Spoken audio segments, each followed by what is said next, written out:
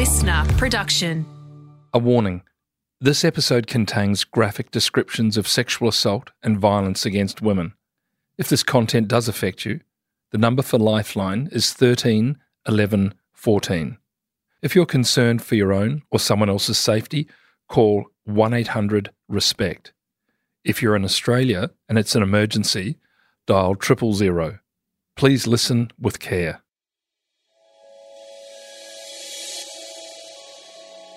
G'day, I'm former police officer Brent Sanders, and for the past 25 years I've dedicated myself to sharing what I've learnt on the force to the Australian public so they can better protect themselves from falling victim to crime. So with the help of some of the most respected current and former detectives and high-ranking law enforcement agents, we're going to pull back the curtain on what life is like on the force and what they've learned about how crime and criminals really work. These are real stories from real detectives. This week on Crime Insiders Detectives, a former high-ranking detective in the New South Wales Police, whose tenacity and skill saw him take on not only criminals, but the force itself. And I thought, well, okay, if you can't throw a team at it, at least give it to me. I can do it. I don't need everybody else. Short of the lockup, I can do everything else myself.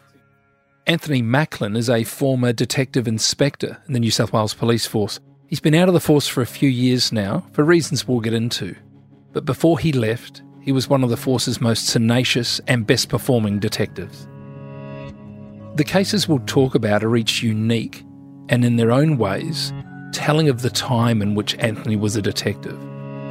One is especially difficult to hear and difficult for Anthony to take us through, but you can hear in his voice how much it means to him to tell that story. That should have been picked up. If we had gone on day one, we would have found that. That's a case we'll get into, but before we do, we'll get to know Anthony a little more and understand why a difficult situation at home led him to the police and moulded him into the officer he became. Let's take it back right to the early days. Anthony, I'm always interested in having a chat about, the motivation to join the police. We were chatting off air and you mentioned that a motivating factor for you is there's domestic violence within your childhood home, Anthony. What is it about that growing up in that environment, if you're comfortable talking about that? Look, let me say, first of all, the offender in my instance was not male. And that's often the thing that people believe is if it's DV, it has to be a male offender, and it wasn't. I think the thing that people don't understand about DV is that lived experience of it's 24/7. When that person goes out, there's a sense of relief, and when they're coming home or when you think they're coming home, there's that dread and you're walking on eggshells and you're waiting for something to happen and the thing about it is you understand the injustice, but the skills it gave me as a police officer were amazing. I was negotiating from age 10. I was trying to bring her down from being super angry and when work them around, I was looking at the body language to see what was coming next. And that's the thing that I felt helped me as I became a detective, as I joined the police, but also gave me that sense of I didn't want other people to have to live through that. And when you feel like you're being oppressed, when you feel like someone's got the ultimate power over you and there's no one to turn to, it's really tough. Yeah. Anthony, we like talking about specific cases, and in an 18-year career, there would be a plethora of stories and cases that you could share with us. I think you're connected to the State Crime Command and the Sex Crimes Unit. Yep. Am I using that right sort of terminology around that? Yeah. So it's the State Crime Command, Child Protection and Sex Crime Squad. You're in a unit that can then be deployed to assist more local commands. Yes. That's how right. that works? You are the authority on investigating sexual offences and child protection matters across the state. There's a case that you're involved with, which I won't use the language you use. I'm just going to say it still gets under your skin. Let's let it sit like that. It's a case where I think you said in hindsight you could have or should have gone harder, or whatever the case may be. It's a serial sex case, a sexual assault, serial rape case here in New South Wales. Can you walk us through your involvement with that one, Anthony? I transferred into the State Crime Command Child Protection and Sex Crime Squad in 2008 It's the type of squad where you have to be a designated detective to go to that squad. A lot of the sergeants are ex-homicide. There's some really good people in that team and people I learned a lot from, to be sure. And I went there because I don't think there's much better work than chasing after pedophiles and sex offenders and serial sex offenders at that. I mean, don't get me wrong, all police work is good, but that's the one that speaks to me. And I spent a lot of time doing on-call, and as the on-call team, New South Wales Police have in their computer system this thing called significant events. So anything that's like a strictly indictable offence or a whatnot gets tagged, and you can log on and read those different reports. And your job as the part of the on-call team and just part of professional knowledge is to basically check every sexual assault that comes through. Every day you'd read every sexual assault offence and you start to get an understanding. And look, Brent, you've worked in sex crimes. You know what it's like. It's almost formulaic. You can read the narrative in the events and understand where it's going. And one day I'm looking at this particular event, and it happened in my previous command, so I know the investigator, and it's got a particular modus operandi which is I've never seen before. The thousands of cases and instances of sexual assault I've seen, I've never seen before. So, Anthony, modus operandi, when we're talking about that, we're talking about the method of operation by the offender, and in this particular case, it was very specific, very unique, almost jumped off the page at you. Absolutely. And look, the reason I don't say what it is because I don't want to have any kind of copycat events. I don't want to give anybody else ideas. We know that those things that sometimes get published, people say, hey, that's a great idea. That's a way for me to offend, you know. I can be a unique offender like they were or get my name in the papers. It's very bizarre. But that's one of those things that's why I don't want to mention it. No, that's fine. So I speak to this investigator. Like I said, I know her. She's a good investigator. And she said, look, I was going to ring you. I know you're at sex crimes. This one, I'm like, yeah, just run me through it. This is so unique. I reckon I can get this across the line. I reckon we can get a team out there. That was a stupid thing for me to say. Because I've offered help thinking that, of course, we're going to go help because we're sex crimes. So I take this up to the inspector. The inspector's standing next to the superintendent that runs the squad. And I say, boss, look, here's this. It's very unique. It's very strange. I think this is something we really should go out to. Fits within our charter. We could go out for a day, 2 days, whatever. And he says, no, I read that one. That's the one where she came from the pub. I'm like, no, she'd been to a friend's place and she's, in a park. And he's like, oh, yeah. No. That's just someone that knows it. Don't worry. We're not going out to that one. I'm like, I'm kind of taken aback. I'm like, you don't even know the details of the offence I'm talking about, and you're telling me I can't go. I'm going insane here. So your hands were tied. You're basically told, nope, you're not going to have any involvement, and the offender reoffends. Yeah, offender reoffends. The next one comes in. It's a Friday, Thursday night into a Friday morning, and I see it. I'm on call again, and this young woman has been attacked on a golf course. And I speak to the investigations manager, the head of the detectives out there at this location. It jumps off the page at me, like you said again. I'm like, this time they've got to let me out. So I go back to them and I say, look, here's this one. It is so close to the other one. It's almost exactly the same. Let's go. By that stage, they're like, oh, they hum and ha about it. And then we start shift at like 7 a.m. there. It's 12 midday. They're like, oh, yeah, you can go out there and just help them for the rest of the day. So, 5 hours, help them with a canvas. A canvas being a door knock? Door knock, yeah. And I don't love doing a canvas, but anybody that's been in the Ds knows you get some great evidence from that. So I'll do it. I don't care. I just want to get after it. But it's not a great use of resource, I would suggest, from the state command to send a qualified detectives to go and knock on doors, which is probably in a case like this, you'd be getting young uniformed constables almost to be filling that role. Yeah. And the thing is, I grabbed one of the other good guys out of the office. He was on call with me and, we head out. We found in that canvas the guy that saw the offender. And he says, this was last night about this time? I'm like, yeah. He said, I saw that guy. I'm like, what makes you say it's that guy? He said, well, I saw a young girl go past and I was putting my bins out. And he lives opposite a golf course. And he says, I saw this guy on the other side of the street. Not many people walk down there. And he said, he's kind of stalking behind the cars. It was really weird. And he said, I just did that thing. I walked back inside. I closed the door. I didn't think about it. He said, and I meditated on it for a couple of minutes. I grabbed my cricket bat and I ran back out there looking for him because I just knew he was up to no good.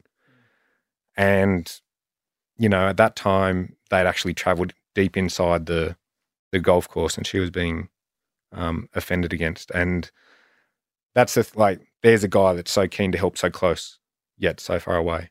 And you spoke to him? I spoke to him. And then after you did that half a shift there, you were told that's it, no more involvement? No more involvement. So after that, I'm pretty riled. But again, it's a command organisation. Orders flow from the top. You follow orders. Anyway, I think I went on leave. I came back and I was going through the offences that had occurred because I'm looking for this again. And this time I find an offence on the North Shore where a woman was seemingly followed off the bus, walks into a block of townhouses, into the courtyard of the townhouses, to her home and gets attacked practically metres from her front door. She's sexually assaulted. Mm. The exact same methodology is there. Okay, it's on the north side, but it's still close to waterfront. Similar age, female, similar MO. I'm dying. I'm livid.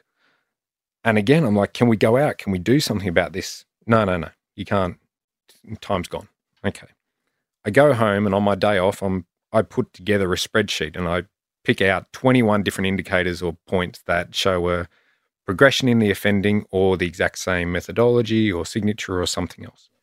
Just on that, the knowledge that you have and your knowledge of these three now, you've sat down and identified 21 individual, it's a combination of profile, signatures of crime scene, methods of operation, which would all point towards similar fact evidence in all three of these cases. There's enough there to not just arrest, but pretty much get a conviction.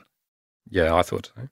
So this is offence number 3, but it continues. That's right. And look, at number 2, it's a serial.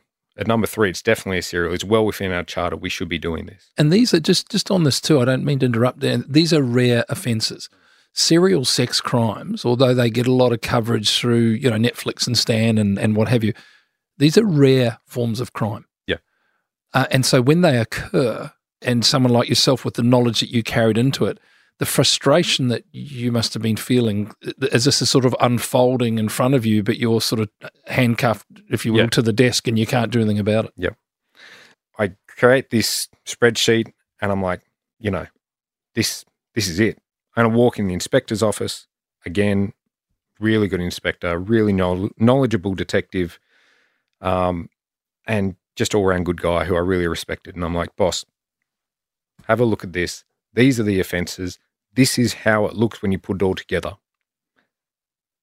Let's go. I'll put a team on this. Again, I got knocked back. I said, okay, you don't want to put a team on it. Just give me a computer, give me a car, let me go at it. Yeah, he's a good bloke. He's a good investigator. He's a guy that you've got a great relationship with. Stepping back from it, what was the rationale? Something that was so clear to you, and I can see the frustration you telling the story. Why was it so unclear for the hierarchy? Look, I don't know. And having been an inspector myself, I know there are some things that you can't tell the people beneath you, but you can make an inference for them to understand. I didn't get any of that. All the teams had jobs assigned to them, but single jobs. And this was not going away. This was going to continue. And I thought, well, okay, if you can't throw a team at it, at least give it to me. I can do it. I don't need everybody else. Short of the lockup, I can do everything else myself. So you've made that offer? Yeah. Yep. And he says to me, that's right, mate, just give it to Intel and you can work on it from your desk. Now, you know what that means. I can't do anything. Really, what am I? Sending a couple of emails. Yeah, that's right. A couple of emails, a couple of phone calls. That doesn't get me anywhere. That doesn't stop the next offence happening. And there's no like an allocation of time. You don't have to do strike force work. You can just do that.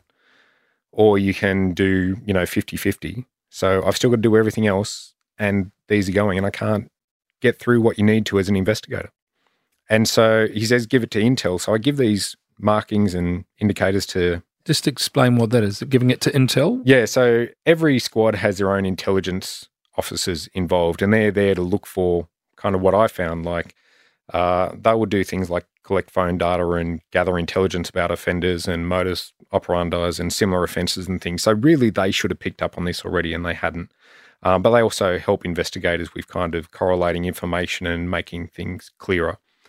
And I give it to the intelligence sergeant who I knew, not very well, but, sworn police officer. Some of those positions are unsworn. He comes back to me after a week and he says, oh, mate, there's nothing here. I had a look through. I don't even think all the offences are linked. Honestly, I think you're barking up the wrong tree. And I won't say what I thought.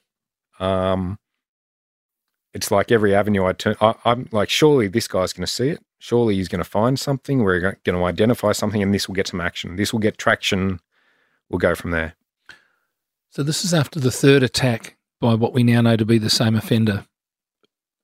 What ends up happening? How many repeat offences do we get before this guy's apprehended? So I'm on call again on the weekend. I get a phone call from my sergeant, and he says, look, yeah, come in. We've got a job. 3 attempted offences occurred overnight, different locations, but one back near the second location, the other 2 closer towards the inner west. They think it might be the same person. There was a change in the methodology, but he was also unsuccessful, where he'd been successful in all the other ones. And change of methodology is unusual in serial offenders, but not unheard of. Yes. If they're changing because they may have been caught or something's changed in the series. So they change how they do it, which of course can create the illusion that, these are not connected. It sounds to me, as we're hearing this roll out, that you had a real thirst for knowledge in this area of profiling and going back to Mindhunter and criminal profiling and the behavioural analysis unit and things such as that. 2011, it's striking me that the knowledge that you carried into these discussions, these situations, was well ahead of perhaps some of your cohorts at the time. There's always been a little bit of pushback, hasn't there, from the department, from police, about this being a little bit some newfangled sort of psychological, carry on. Is that what you were coming up against? Were you coming up against sort of you trying to say, hey, look, you're not seeing the woods for the trees here? But they were trying to deploy older style of policing. What's going on there? Look, I think you're quite right. I mean, I was talking about terms like MO and signature, and every cop knows what MO is.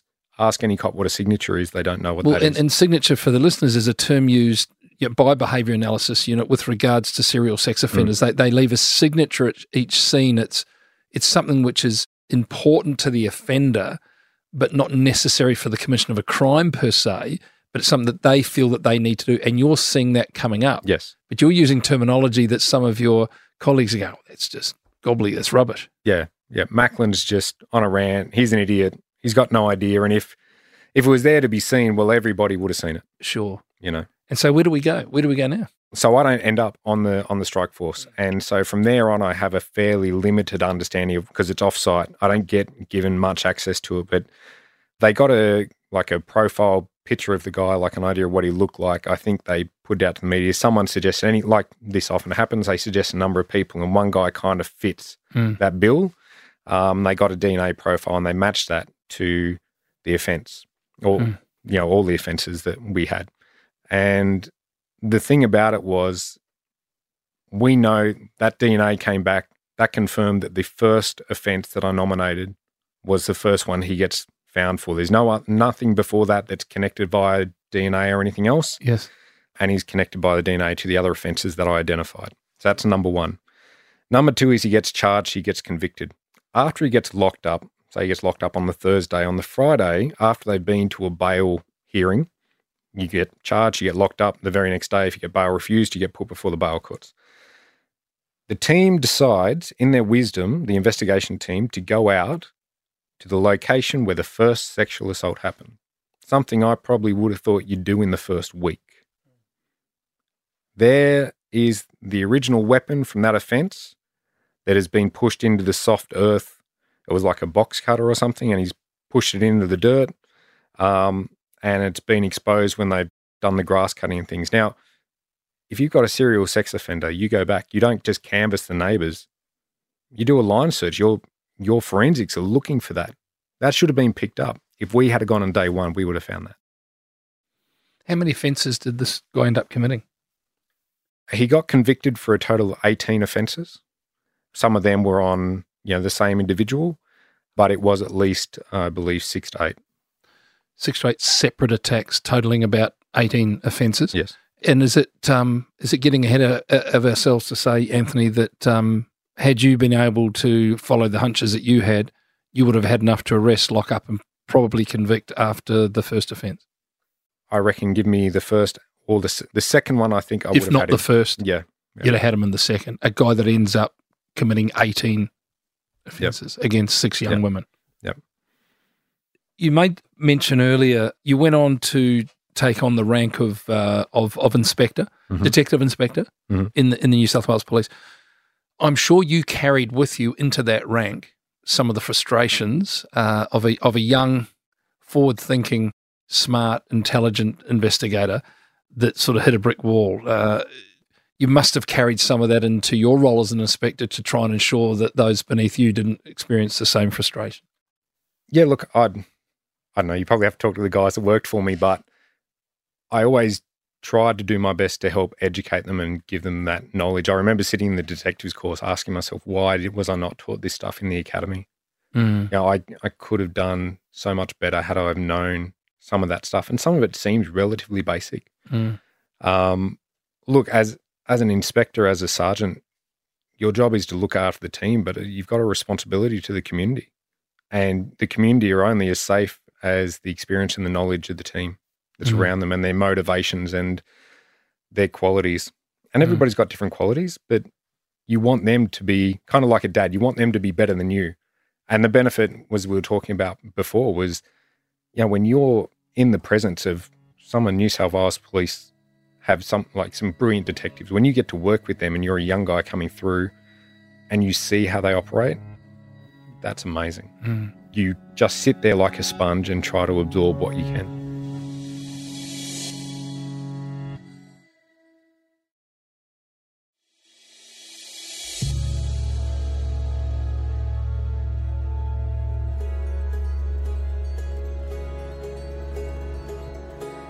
In 2004, this is a robbery at a hotel in Sydney, $50,000 taken from the hotel safe.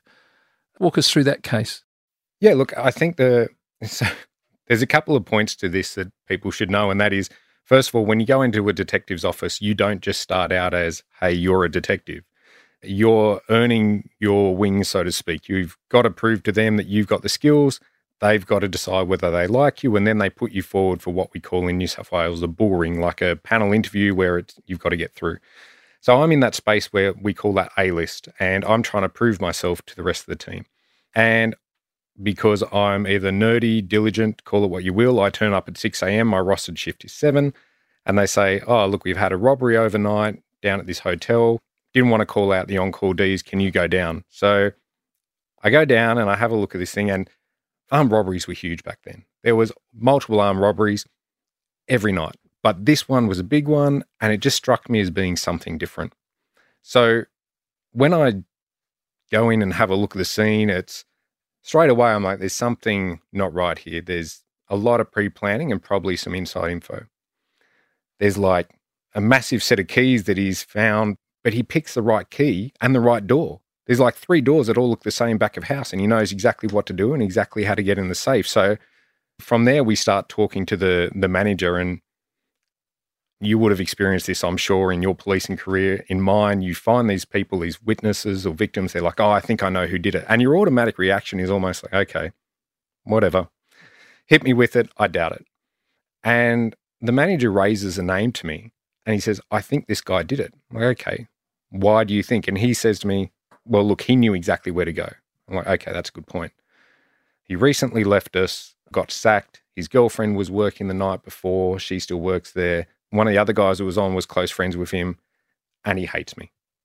And honestly, I think I recognize his voice. So I think I'm on. This is an armed robbery. Mm-hmm. And the guys coming in are obviously balaclaved up or something such as this. Balaclavas, gloves, guns. Whole 9 yards. And you're talking to the guy that was, I'd imagine, held at gunpoint. And yes. Give us the keys. Right, okay. Yeah. So he says he thinks it's his voice. But of course, he's a little bit wavering. He's not 100% sure, but he's like, I'm 90% sure. So we start digging into it. And look, I go down, I process the crime scene, I take the statement, I come back.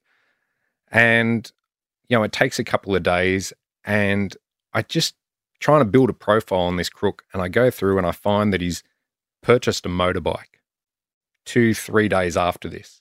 So I go down to the local motorbike store and I say, do you remember this guy? Because he says, oh, yeah, look, he only just came in. He said, it was really weird. I said, what was weird about it? He said, first of all, he paid cash. We're talking 2004. So I think he paid 10 or 12,000 for a brand new motorbike. He said, no one walks in here with cash, not a young guy like that buying that bike. He said, secondly, his girlfriend came with him and she was really peeved at him. Like I could just tell the whole time she was angry with him. Now, the thing is, once I started delving into his banking records and his employment history, it was very clear he didn't have the money to be able to do that. So something was going on. So I developed this scenario. I know it's him, but I don't know how to get it across the line, like where to next. And one of the senior officers says to me, look, get his statement, get a witness statement from him, because he was employed there. So I get the statement, thinking I'm doing everything right. And this guy says he's somewhere completely different to where we can show he was. So I'm pretty certain that things are going well here. I've got him putting himself at a different location. I can prove where he is. All those kind of points are coming together. Proceeds of the crime are able to be seen. We do a search warrant, get that, take the bike that he bought, get some similar clothing and things. Not 100% identical, but similar items. We never recover the firearm in the search warrant. And basically, we're moving on and we go into court. And what I'd thought about doing was telephone interceptions and listening device warrants and things like that you might normally do, but I didn't know how to do them. And by the time anyone had mentioned to me, hey, you could give this a crack, and this is how you do it, opportunity had gone. We were months down the track. And you're a very junior detective at this. It's probably one of the most junior I was the unit. most junior in that office. Yes. Yeah. So before we brought him in, a couple of interesting things happened. First of all, we went to speak to his girlfriend, and his girlfriend, as soon as we got there and we said that she was possibly a suspect, burst into tears, which is, as you would know, very uncommon for someone who's innocent. Second of all, called her lawyer and didn't want to be interviewed. And then probably a few weeks later, I got an email and she'd called up on a Saturday night, unhappy with her boyfriend, said she wanted to dob someone in for an armed robbery that was known to her. I was the officer in charge, but she didn't want to speak to me, obviously because I bounced her. And of course, that happens on a Saturday night. I'm not rostered till a Tuesday. No one else gets notified. By the time we try to exploit that avenue, no, she's back sober. She's happy with him. They've made up. So opportunity lost. So we lock him up. We get everything. We move forward, go to court. This is my first big case, right? I've made a bit of a reputation in the office for being thorough, tenacious, and tracking it down. I get to the court, and that's where it all falls down. District Court. Yeah, so this is up there. Yeah, yes. Yeah. And it's my first major armed robbery kind of brief. Yes. And anybody that knows what a voir dire is, kind of like a hearing before the main hearing where they're testing evidence. Like a committal hearing. Yeah, before they bring the jury in, before they do any of that. And they sit me in the box and they say to me, look, was he a suspect at the time you take the statement? And it's one of those things. I could have said he wasn't. There was no way they could prove that he was. They could make an inference, but they couldn't prove it. But what separates me from them? I have my own dignity and faith and things that I have to abide by and my own level of integrity. So even though I know this is going down a bad path, I'm like, yep. He was a suspect. He was a suspect in my mind. And so that means because he was a suspect, the statement had to be thrown out. The reason for that would be you've interviewed him as a witness, but technically in your mind he's a suspect. That's right. And so the statement, in essence, was provided by him under false pretenses. That's what his defence counsel would say. He wasn't given making it inadmissible. 100%. He wasn't given the rights and the caution and knowing he was a suspect when he was making that. So that statement would have been taken without a caution. Yes. Yep. Which, yeah. So that goes. And then the next person they take in is the victim, who then decides, even though he was like, I'm 90% sure it was him on the voice ID, says, I don't know if it was him, and folds. And case gets thrown out. Yeah. The guy that's mentoring you through that, the senior person that told you to go and interview him, what's going on with that? Yeah, the funny thing is, he's a fantastic detective. Right. Still in the job, very well known, but it's one of those things, I just think he had an off day or was too pushed at that time. But, look, everybody in the office was getting smashed with jobs. Yeah. In that time period, armed robberies were through the roof, ram raids were through the roof. Yeah, yeah. So he's juggling a whole lot of them, and he's just, look, go and interview him, get it done. That's right. I'm the annoying junior guy asking stupid questions. Yeah, but of course, in a courtroom where everything slows right down and all 100%. The pointed questions are asked. Am I right in saying, too, that when the dust settles on something like this, so you're sort of walking back in, tail between the legs, feeling like, goodness me, that was my first big one and I've blown it. I understand that the suspect, let's call him that, nothing more, nothing less, starts driving past your house and tooting the horn and making himself known to you. I mean, this is an area of policing which some of the folks listening in may or may not be aware of. When you're quite confronting as a police officer doing your job and then having those that you're dealing with, interviewing, send to prison or whatever, driving past your house and I think at one point following you and things such as that. Yep. Just walk us through that. So as it turned out, I was renting, thankfully, but found a place and it wasn't too far from him. Not the place where we originally had done the search warrant. He'd moved. And his girlfriend was living he was on sort of one side to me, maybe a kilometre. She was on the other side. And so he'd drive past my house every day. He didn't have to drive past my house, but he did that and he beeped the horn every time. How do you know it was your house? I don't know how he found that information out, but I realised it was him one day getting out of the car. I'm just parked the car, been in the shops, and he drives past. So I don't know if he saw me at that time and he realised I was there and that was my car, or if he had that information from somewhere else. Look, this probably happens more than what a lot of people are aware of. I got followed home after a late shift by a carload of guys that I'd had dealings with. And it's, you do your job and you do it to the best of your ability and you get in the car and you go home and it doesn't matter who you are, you're not prepared for that, dealing with it like that. What were the protocols, New South Wales Police at the time? I'd imagine you would have informed to somebody that you suspected that this was happening, someone was following you. What are the protocols there involved in that? Yeah, so there's the protocols and then there's what happened. Right. And the protocol is that a risk assessment is supposed to be made. And here's a guy that now knows where I live, no longer before the courts. He's got a co-offender which we couldn't prosecute. I knew who that was and they knew who I was. So now I've got two people that potentially know where I am. The protocol is a risk assessment is done. They might speak to the offender. They might look at setting up surveillance. But at the lower end, you've got, hey, we'll give you a radio. We'll give you extra security measures. At the higher end, you can take your firearm home and, because potentially someone's going to kick your front door in and shoot you or come after you. If they're doing an armed robbery with a shotgun, it's not a huge step for them to be intimidating police and, shooting up houses and doing things like that. So that's the protocol. However, I went to my boss at the time, the location I was working at, and I explained it to him. And he said, don't worry, mate. Happens. Just don't tell your wife. So you were married at the time? I'm married. We live together.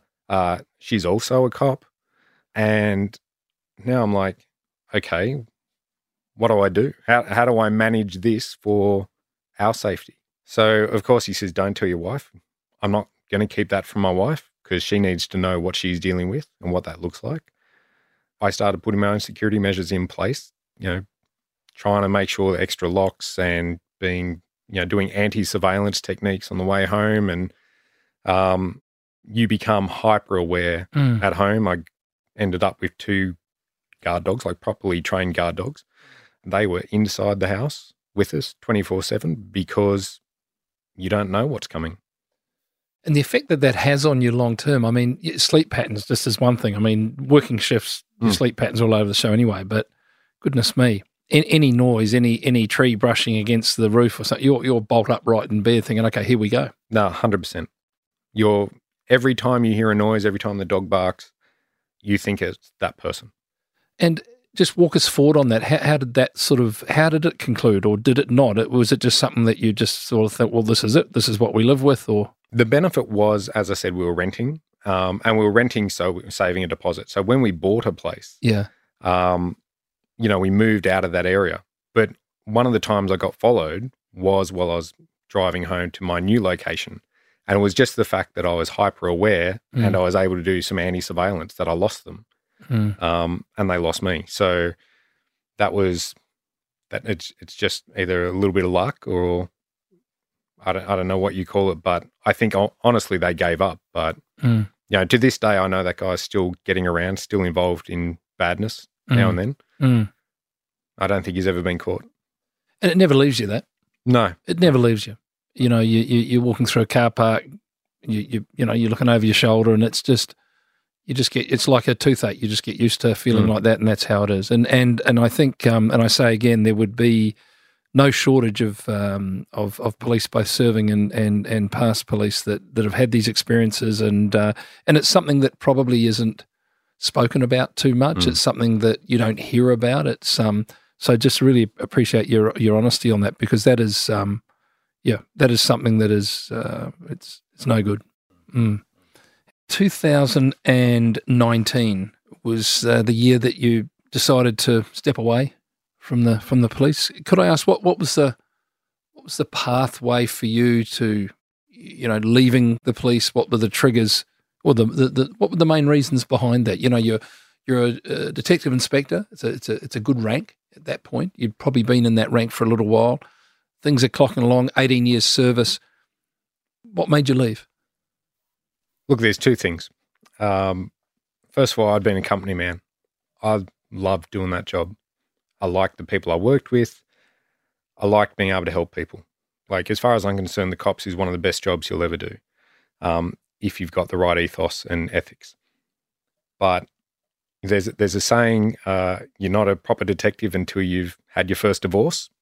I was going through a divorce, and I have a child with special needs, and all of a sudden I'm working days and I'm working nights, and anybody that's got kids knows that consistency, routine is important. So I went to my commander and I said, look, I really need, and it's not uncommon, there's a flexible working arrangement policy, there's all those kind of things, and I wasn't asking for anything special, just put me on set roster so I know that when I've got 4 days off that I have the kids and they go back to their mum, because like I said, my ex-wife was a cop at the time. So, the child arrangements work out and the kids have consistency. Now, the other side and the other reason why I left the police is the politics. I'm not political. I don't care about who you're aligned with. I want to come to work, do my job, go home.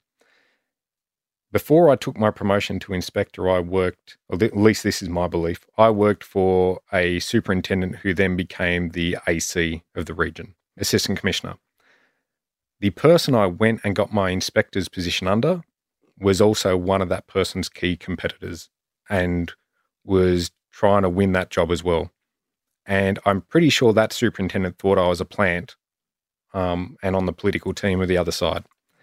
So from day one, I felt like I was on the outer, and then everybody said to me, look, what's going on? Like, you shouldn't have this portfolio. You don't get that. You're being given all this stuff that's kind of strange.